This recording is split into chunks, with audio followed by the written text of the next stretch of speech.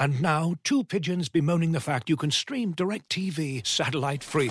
Hey, Frank, a little birdie told me you don't need a satellite dish to get DirecTV. What's little birdie? Was it Jimmy the Sparrow? It's a figure of speech. Point is, you can stream DirecTV over the internet now. Oh, sure. Next you're going to tell me those big birds are made of metal and filled with people, right? You mean airplanes? Stream DirecTV without a satellite dish. Visit DirecTV.com. High-speed internet service required. Terms and restrictions apply. As you've probably heard by now, we've teamed up with BetMGM this season. We'll be using BetMGM lines to make all of our picks, and we'll have special offers for our listeners each week. If you haven't signed up for BetMGM yet, use bonus code The Athletic, and you'll get a 1-year subscription to The Athletic, plus up to a $1,500 first bet offer on your first wager with BetMGM. Here's how it works. Download the BetMGM app and sign up using bonus code The Athletic. Make your first deposit of at least $10. Place your first bet on any game and claim your voucher for a 1-year subscription to The Athletic. See BetMGM.com for terms. U.S. promotional offers not available in D.C., Mississippi, New York, Nevada, Ontario, or Puerto Rico. Gambling problem? Call 1-800-GAMBLER. Available in the U.S. Call 877-8-HOPE-NY or text HOPE-NY 467-369 in New York. Call 1-800-NEXT-STEP in Arizona. 1-800-327-5050 in Massachusetts. 1-800-BETS-OFF in Iowa. 1-800-270-7117 for confidential help in Michigan. 1-800-981-0023 in Puerto Rico. First bet offer for new customers only in partnership with Kansas Crossing Casino and Hotel. Don't forget, if you haven't signed up for BetMGM yet, use bonus code The Athletic, and you'll get a 1-year subscription to The Athletic, plus up to a $1,500 first bet offer on your first wager. Straight from the Source is brought to you by Game Time, your new go-to app for the best deals on last-minute tickets. Ticket prices drop right before the game starts, and because Game Time tracks prices in real time from thousands of trusted sellers, they're able to show you the best last-minute deals with prices up to 60% off. By the end of this current road trip, the Wild will play almost half their road games, so lots of home games coming up. 3 home games on this next homestand, including Mikko Koivu's 1,000th game celebration, Connor McDavid and the Edmonton Oilers, and Chuck Fletcher's Philadelphia Flyers. The Game Time app is simple, quick, and easy to navigate. Download the Game Time app in the Google Play or App Store and score last-minute deals on tickets up to 60% off.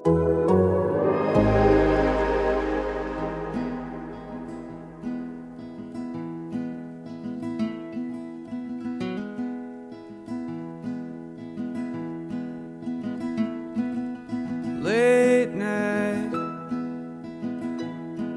midnight on the interstate,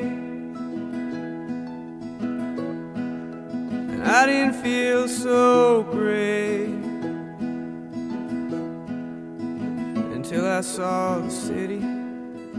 Very happy to be joined by Lou Nanne. Another episode of Straight from the Source with Michael Russo. We're down here in beautiful Tampa. It's 65 degrees out. Absolutely gorgeous. Just walking from Amalie Arena right here to the Marriott Water Street now.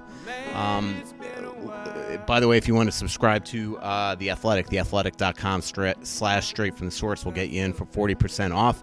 Lou, longtime NHL, was a player, was a coach, was a general manager, and now suddenly a color analyst working with Anthony LaPanta on this road trip. You made when was the last time you did color for an NHL game? 1991, but what you forgot is I actually started working for when I was playing with the Olympic team, an expansion came with the North Stars, and I decided not to sign right then till after the Olympics. I did the North Stars TV show at the end of each game. Wow. So I was a season ticket holder. I was doing their show at the end of the game, and when Masterton was killed, I was playing with Boston, in Boston with the Olympic team against Boston University on Saturday night. That's when Billy got hit that night in Minnesota and passed away, and they were playing in Boston the next day. So when they came to Boston the next day, they had asked me to stay over. So that was the first color game I did in the NHL. It was the next day in Boston. That was 1968.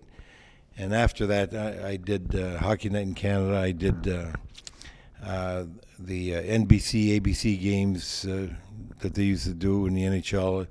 In the playoffs when we were out, I would do the color for CBS. I worked with Dan Kelly. I did ESPN when they started. I was their first color analyst. Right. I did it first in college, and then I did their NHL games. And I did the last ones I did was with the North Stars. I was, like you said, player, coach, manager, president, and then Norm Green bought the team. And he took over as president. I was vice president. And in the playoffs, they asked me to do the color for that run to the finals. So I did the color all through the final run in 1991. And obviously you do the state high school tournament, but you step in right into the NHL booth yesterday. And just watching the game again, it just seemed absolutely seamless. I mean, immediate reactions on goals. I mean, the Zuccarello play, I don't think that's something that a lot of people would have seen right off the hop. You called the Kakkonen going for the empty net before he even shot for it. How I mean, was it seamless for you to just step right in and do that game with Anthony? Yeah, because I just watch a game and talk about what I see. And Anthony and I, by the way, worked together in the state tournament for a number of years, because this coming year will be my 56th year since I started doing the state tournament. So it's been a long time. But it's just something that like I say, I just tell people what I'm watching and pick up things that I think that are pertinent to the play, interesting for the fans. And what I try and do is I try and talk like I would be talking to someone in my living room and use the terminology I would be doing that. So you won't find me using the new terminology like distributing the puck and transporting the puck. And I'm like Danny Gallivan, you see, I pass the puck. And in fact, if you go to the best broadcaster there is, it's Mike Emmerich. Right. He still uses the word that I grew up with, hoist. He hoists the puck, you know. So I don't get into the new terminology. I think there's too many people. He even does more. He'll be like, hey, he helicoptered the puck. He elevated the puck. Yeah. But it's you know, you just – But how about having the earpiece? Like, you have the earpiece in, you're talking to the truck, you're having to tell them replays, the technical stuff of doing TV. But I do that every year. Yeah, so right. So that's not like I haven't done it for a long while. I'm every year in the state tournament. I got to go through that for the 3 days that I work, all the championship rounds of class, 2A. So it's nothing that I'm not doing constantly, or at least yearly. We're talking with Lou Nanne here at the Wild Team Hotel. Beautiful hotel. You flew down on a chartered aircraft. You flew a chartered aircraft over here. How different is the travel flying with today's NHL team to when you were in the league? Funny you said that, because I was sitting across from Tommy Reed, and Tommy and I played together. And I said, I looked at the plane, the setup, the way the seats are. They're all first-class seats, the food, etc. I said, Tommy, do you recall we used to have at the maximum 2 charters a year?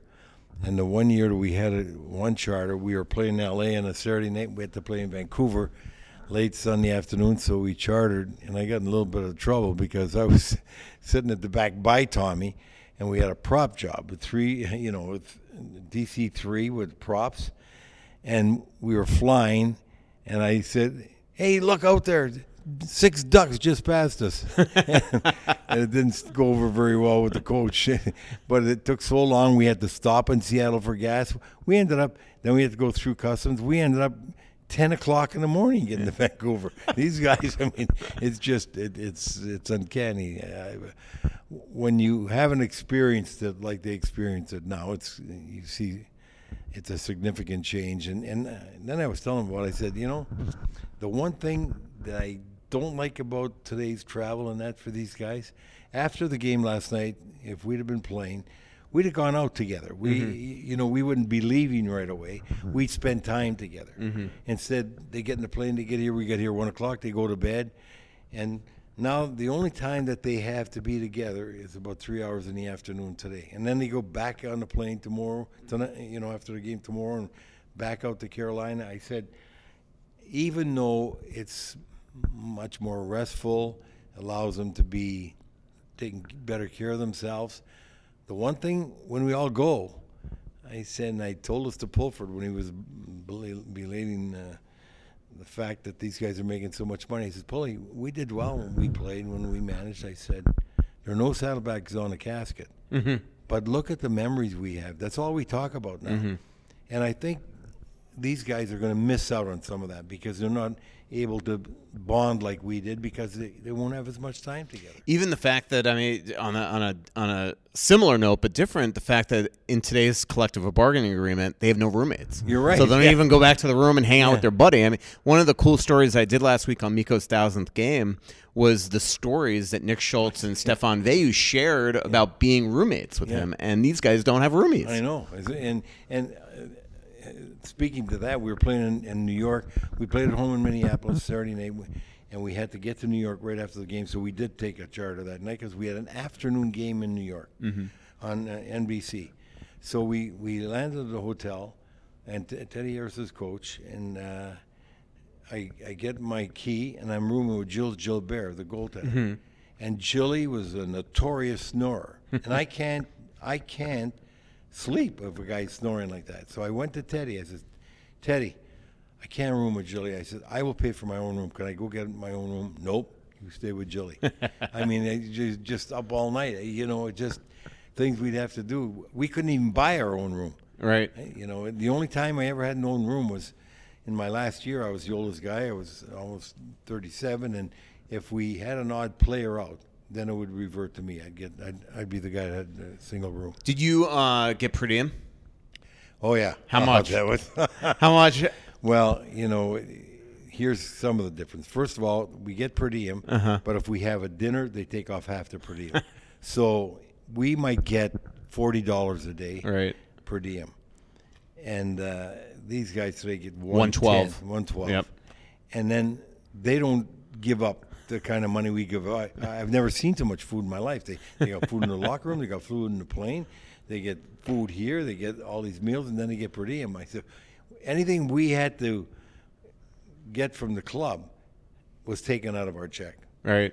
And we're doing this podcast in the Wild's meal room here at the team hotel as well, and it smells like they had a feast at some point here tonight. And a video session. I should turn that on and see what secrets are over there over your shoulder. It is a different animal today's player, right? I mean, it's just I've always talked to people like you, Tom Reed, Denny Potvin. I was talking to the other day about how you came to training camp to get in shape. Right. Now these guys, they can't afford that. They come into shape. It just seems like, you know, you mentioned players going out and things like that. I remember once on the road a couple years ago, the Wild played a game in L.A., and they had no curfew, and they were going to Columbus the next day. And all of a sudden, it's like I'm in the lobby drinking at 10 p.m., and I see the entire team coming in with no game the next day just to go to bed. That would never happen. Yeah, it's just a different world now. But it's not that they can't afford not to come to training camp out of shape. There's a complete difference. When they get to camp, they're playing the game immediately 4 days later at the most, usually even 3. When we got to camp, we went to camp for 28 days. Yeah. So now it's 16. Now it's 16.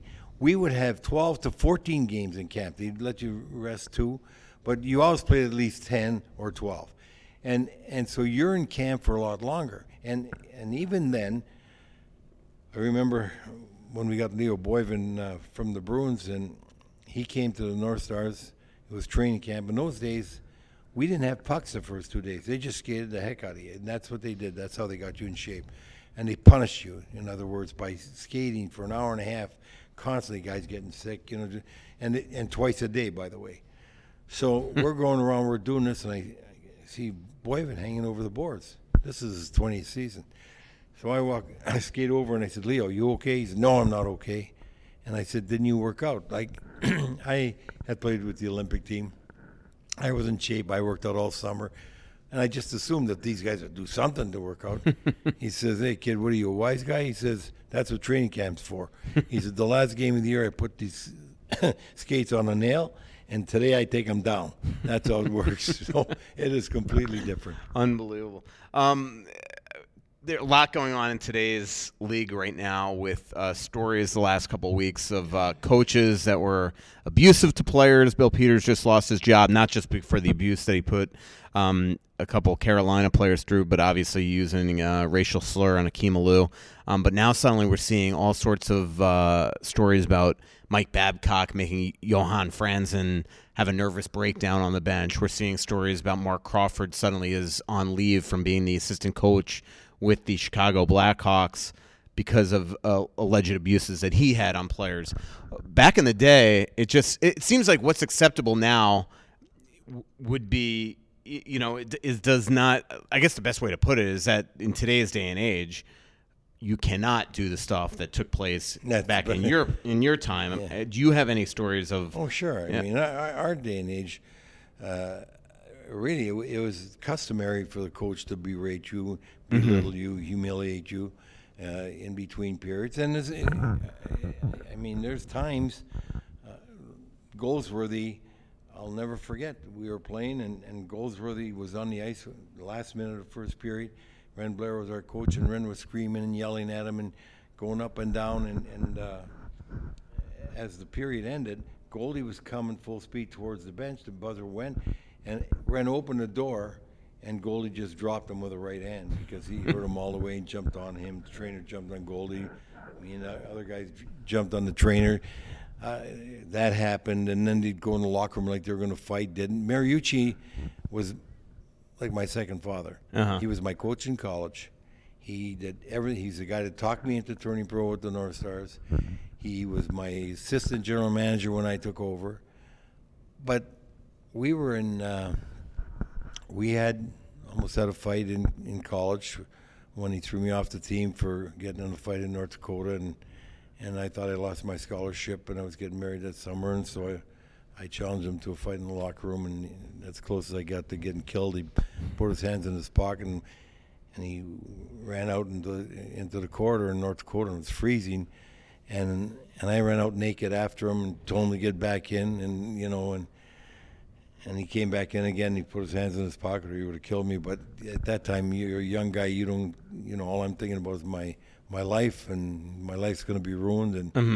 And then later on, now when I'm playing in the NHL, he's named coach of the team in Vienna, and I got him a lot of the players, but I didn't want to go because I got 4 kids. I've been playing all year. No, you got to come. And sure enough, I get over there, and when I get there, Bob Paradise had said, "Good thing you're here. There's going to be a revolt here. Guys are really upset with John." I said, "Don't worry." I said, "I'm here now. He'll focus on me."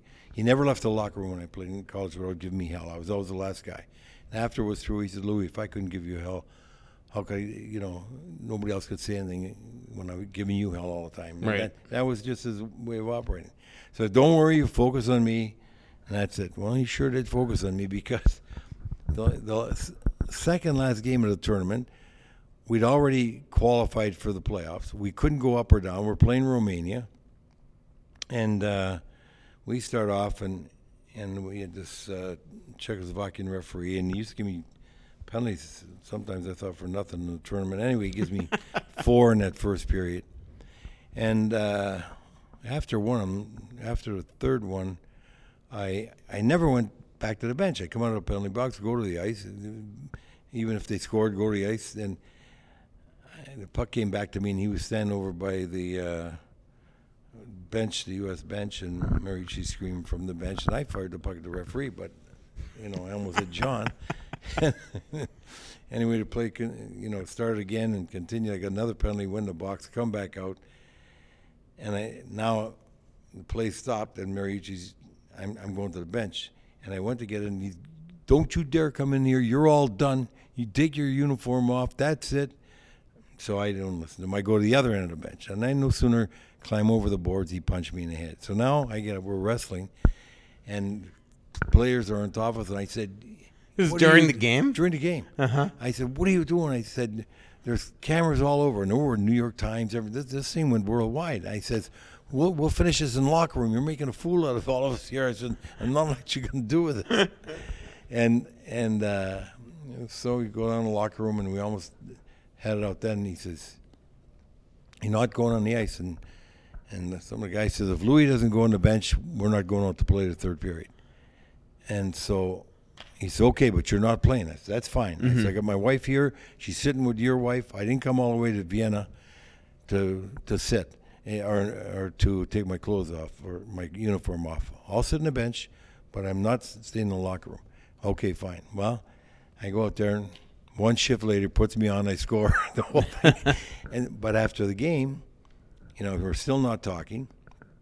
Next morning, a reporter calls me from I think it was the Times or Paris Match or something. He says, Mr. Nanny, can you come down and give us your side of the story? I said, what do you mean my side of the story? Well, we just talked to Mr. Mariucci who went to your side. So it's okay, I'll be right down. So first I go over to his room, knock on the door, and I said, Gretchen answers, where is he?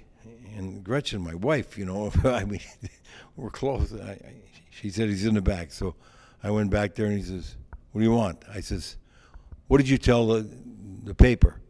So I told him, this is just a regular thing for you and I. It's the way we grew up. I said, okay, fine. So he said, it's like a father-son thing. So I went down and told the paper that. We came home, we did a commercial with Twin City Federal about this strong strength of Twin City Federal. It starts with pots and pans flying in the kitchen. You can't see anything. It's like we're fighting in the kitchen. Do you think there's a lot of coaches right now in the league, especially now in today's social media age where players seem empowered that they're willing to throw stuff out there, that there's a lot of nervous coaches right now waiting like, oh my God, what did I do in my past that's suddenly going to come out and make me look, like an abusive coach? That's a good point, Mike. I was thinking about that at lunch today. I said to Tommy Reed, I said, how long would we last today? With the things that have happened to us. I said, there are going to be a lot of nervous people right now. I mean, we've had our times in the locker room, said things, did things, and these things just don't happen anymore. There's been such a culture change that it's something that we could never envision happening, but at the same time, we know if those things were transported to today, or stories like that came out and were still employed somewhere, could cost somebody a job. That's just the way it was in the locker room. There I can't tell you how many times stuff went on in the locker room. Guys throwing stuff at the coach, or the coach doing stuff to the players. I mean, that was just the way it was. Yeah. I think part of the thing was, if you look back, before the Players Association got strong, before there even was a Players Association, the owners and the coaches had all the power. They could do anything to you because you had no recourse. Right. You either play and accept what they were doing or go home. And especially when there's six teams, they have players lined up at the door to come and play. Yeah. In your position. So things have changed so drastically. And fortunately, these dramatic changes have made it better for everybody. But the people today that aren't accustomed to it can't envision how did this happen. Yeah. Well, it happened because we were in a different time. Yeah, no doubt. Chris Chelios told a story on Spit and Chicklets the other day that he was so pissed off with Mike Keenan for benching him that he went into his office, wrecked everything on his desk, everything that Mike Keenan owned, and then to top it all off, stuck his stick in the ceiling so Mike would know who did it. Do you have any stories of when you were managing or coaching of players just absolutely going after you or run-ins and things like that? Not really going after me. I have a lot of stories because I always felt, I like to see the team bonded as a team, stick together. And they can use us, the management side, as a foil. So I always made certain the team knew that you don't get between the coaches and me. And I had an open door policy, so they could come to me with any problem. But if it was coming to me with a problem about why aren't they playing or who aren't they playing more or something, I had one guy, Greg Smith, who I really liked. He was a very good defenseman for us, and he wasn't on the power play, and he was complaining to Glenn, says that's the way, and the Sunmer says that's the way it's going to be. You don't like to go see Louis. So sure enough, he came to see me.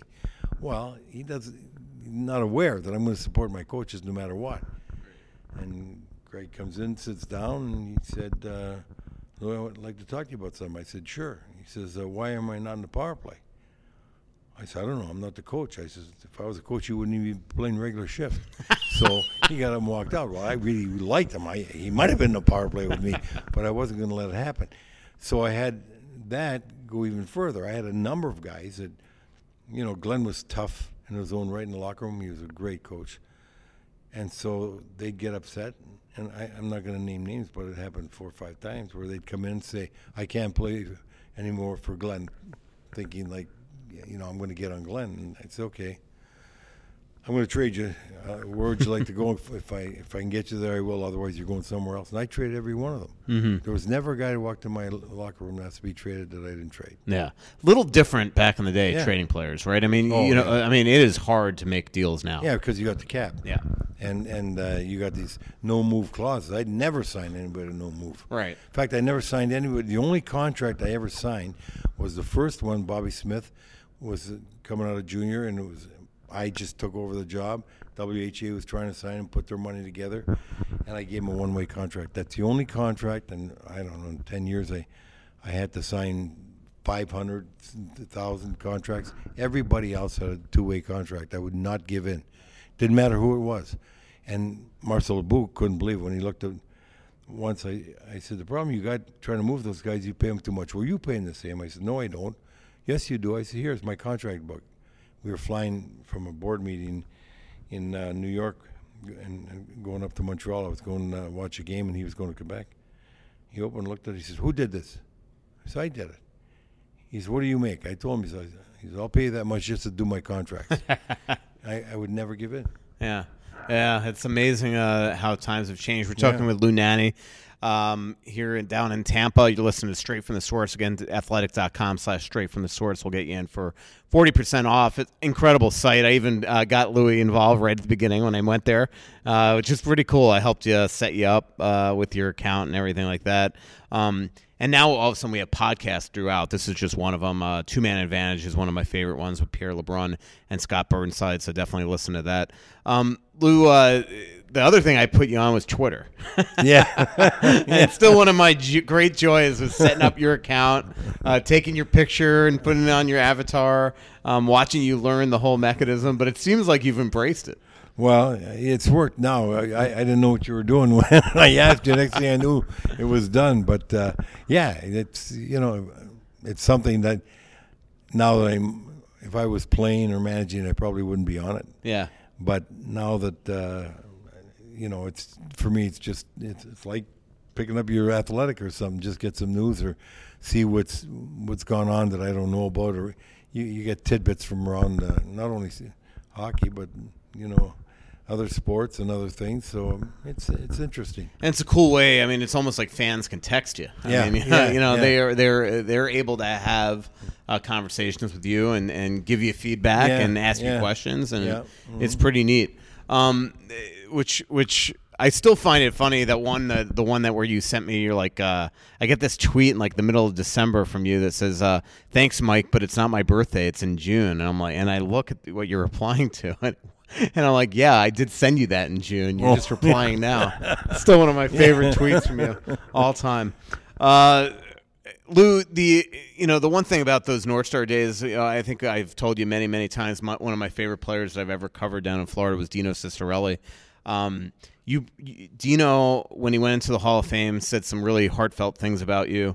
This is somebody that in juniors broke his femur, and yet you still gave him a chance. What was it about Dino that made you take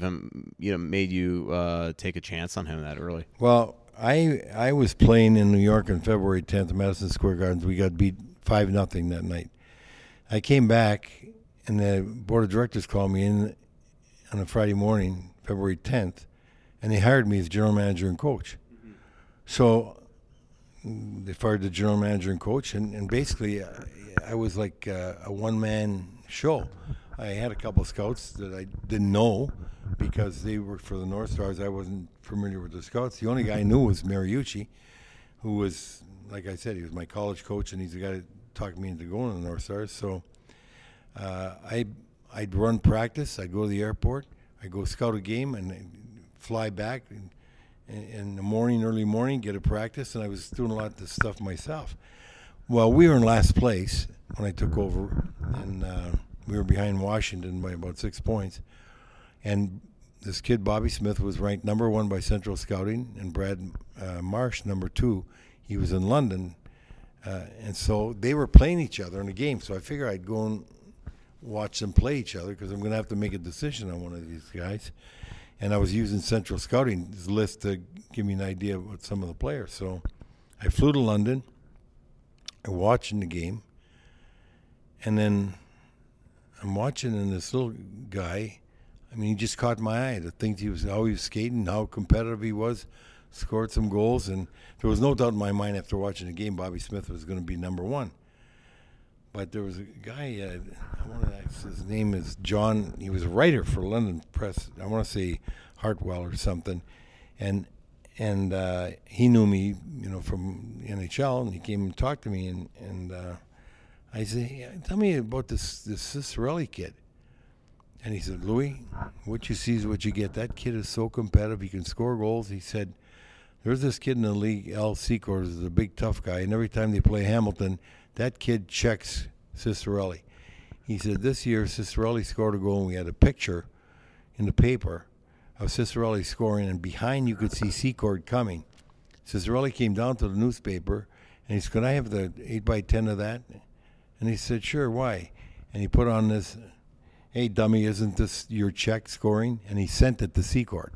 And I said, God, he's all that plus the score? Yeah. So I said, I'd be interested to see this in a draft this year. He's not a draft. He's a year under the draft. So we draft Bobby Smith. The year goes by, and they switched the draft to 6 rounds.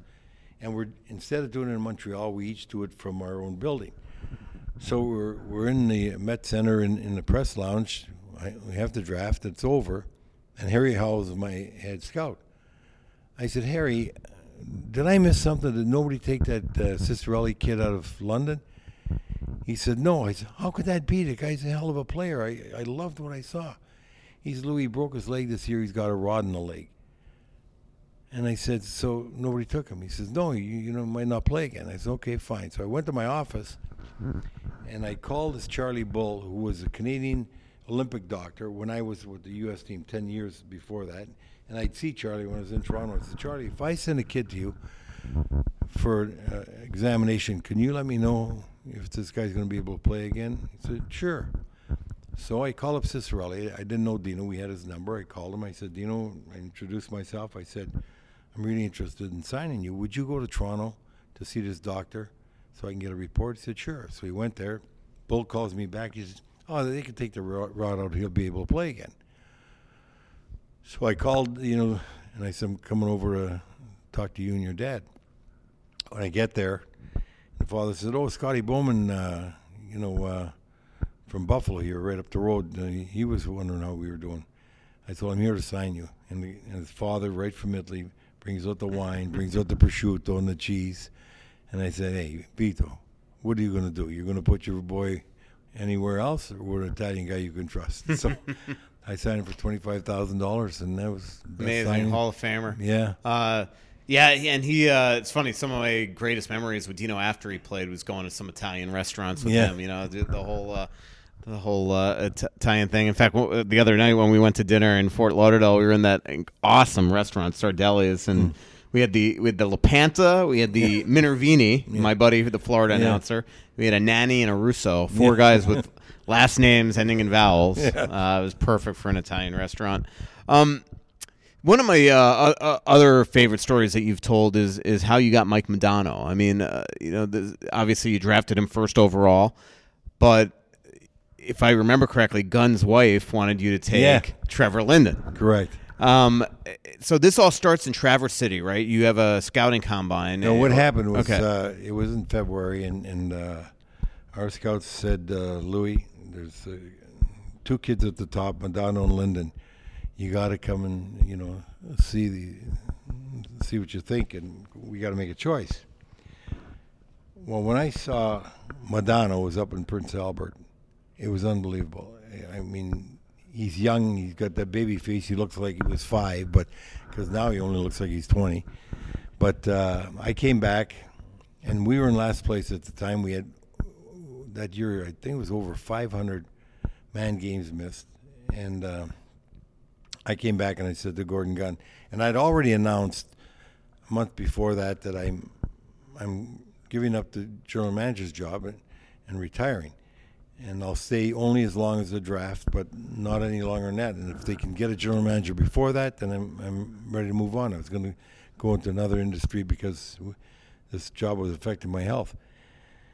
So I came back, and Gordon Gunn came in town for our business meetings, and I said, Gordon, I got to tell you something. I said, I saw a kid who was a franchise player. I said, now we're 4 points out of a playoff position, but, you know, if we don't do anything, we'll pick first. If you want, I can make a trade. We might be able to make the playoff position, but if we make it, then we pick sixth because we're going to have the least amount of point totals. But in our division's lowers, we're going to pick sixth. Now I said, I would tell you going forward, it's really important to have this kid. He brings you right out of your seats. He's charismatic. He's faster in the wind. He can shoot. He sees the ice. I said, one of the best things I've ever seen. So I could do nothing, and we could get this kid, or I can try and help this team along and see if we make the playoffs. What do you want me to do? I says, well, it's up to you. I says, I can take the heat. Don't worry about that. But, you know, we're going to be last if you want this kid. He says, do what you think is best for me. I said, you're getting Modano. So we had the meetings. We bring them both in, as we always do, and we give them. We had developed a test. The Gallup poll in Des Moines does, you know, all these polls and that, but they do psychological tests, etc. And so we had them develop a test for us to use when guys were close, you know, that we can maybe get a little more insight into them. And one of the things I want them to do was gather a test. All the great players play the game at slow speed. I always said Gretzky played it from the press box, I played it from the ice. And they developed a test that could really quantify elongated time, which means the game's being played slower. And Modano's was higher off the charts, you know, just what we would expect. But we had, and Linden's was a great player and, you know, going to be a great leader. But we just thought Modano had that little extra. However, we took him into Traverse City. Gordon Gunn, George Gunn, Gordon's wife, Luli, all came to meet the players, and we had 3 days scouting meetings. And going back, Modano was going back to Detroit, and Linden was going to Detroit to catch a nonstop flight to Vancouver. So Gordon says, well, I'll drop the boys off in Detroit.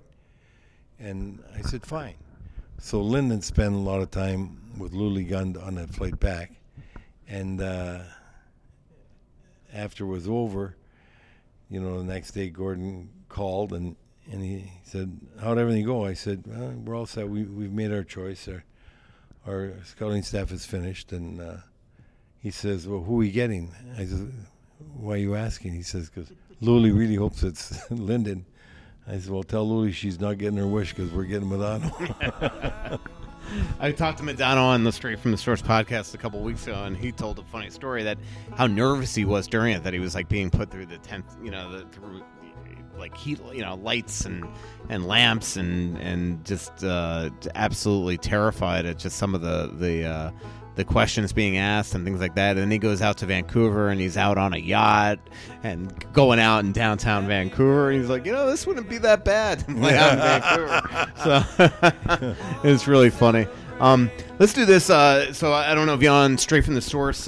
We have an abbreviated version that goes onto Apple, and then we have the rest that goes as a bonus coverage right onto the Athletic app. So again, if you want to subscribe to theathletic.com, theathletic.com/Straight from the Source will get you in. If you're listening on Apple, this is going to be pretty much the end of the show. Louis, really appreciate you coming on. Again, we're going to continue this. But if you're also listening to Straight from the Source, you could click the link on the Apple podcast to get to the Athletic as well. Also, please rate the show as well. Louis, thanks for coming on. My pleasure. Nice to be with you. Love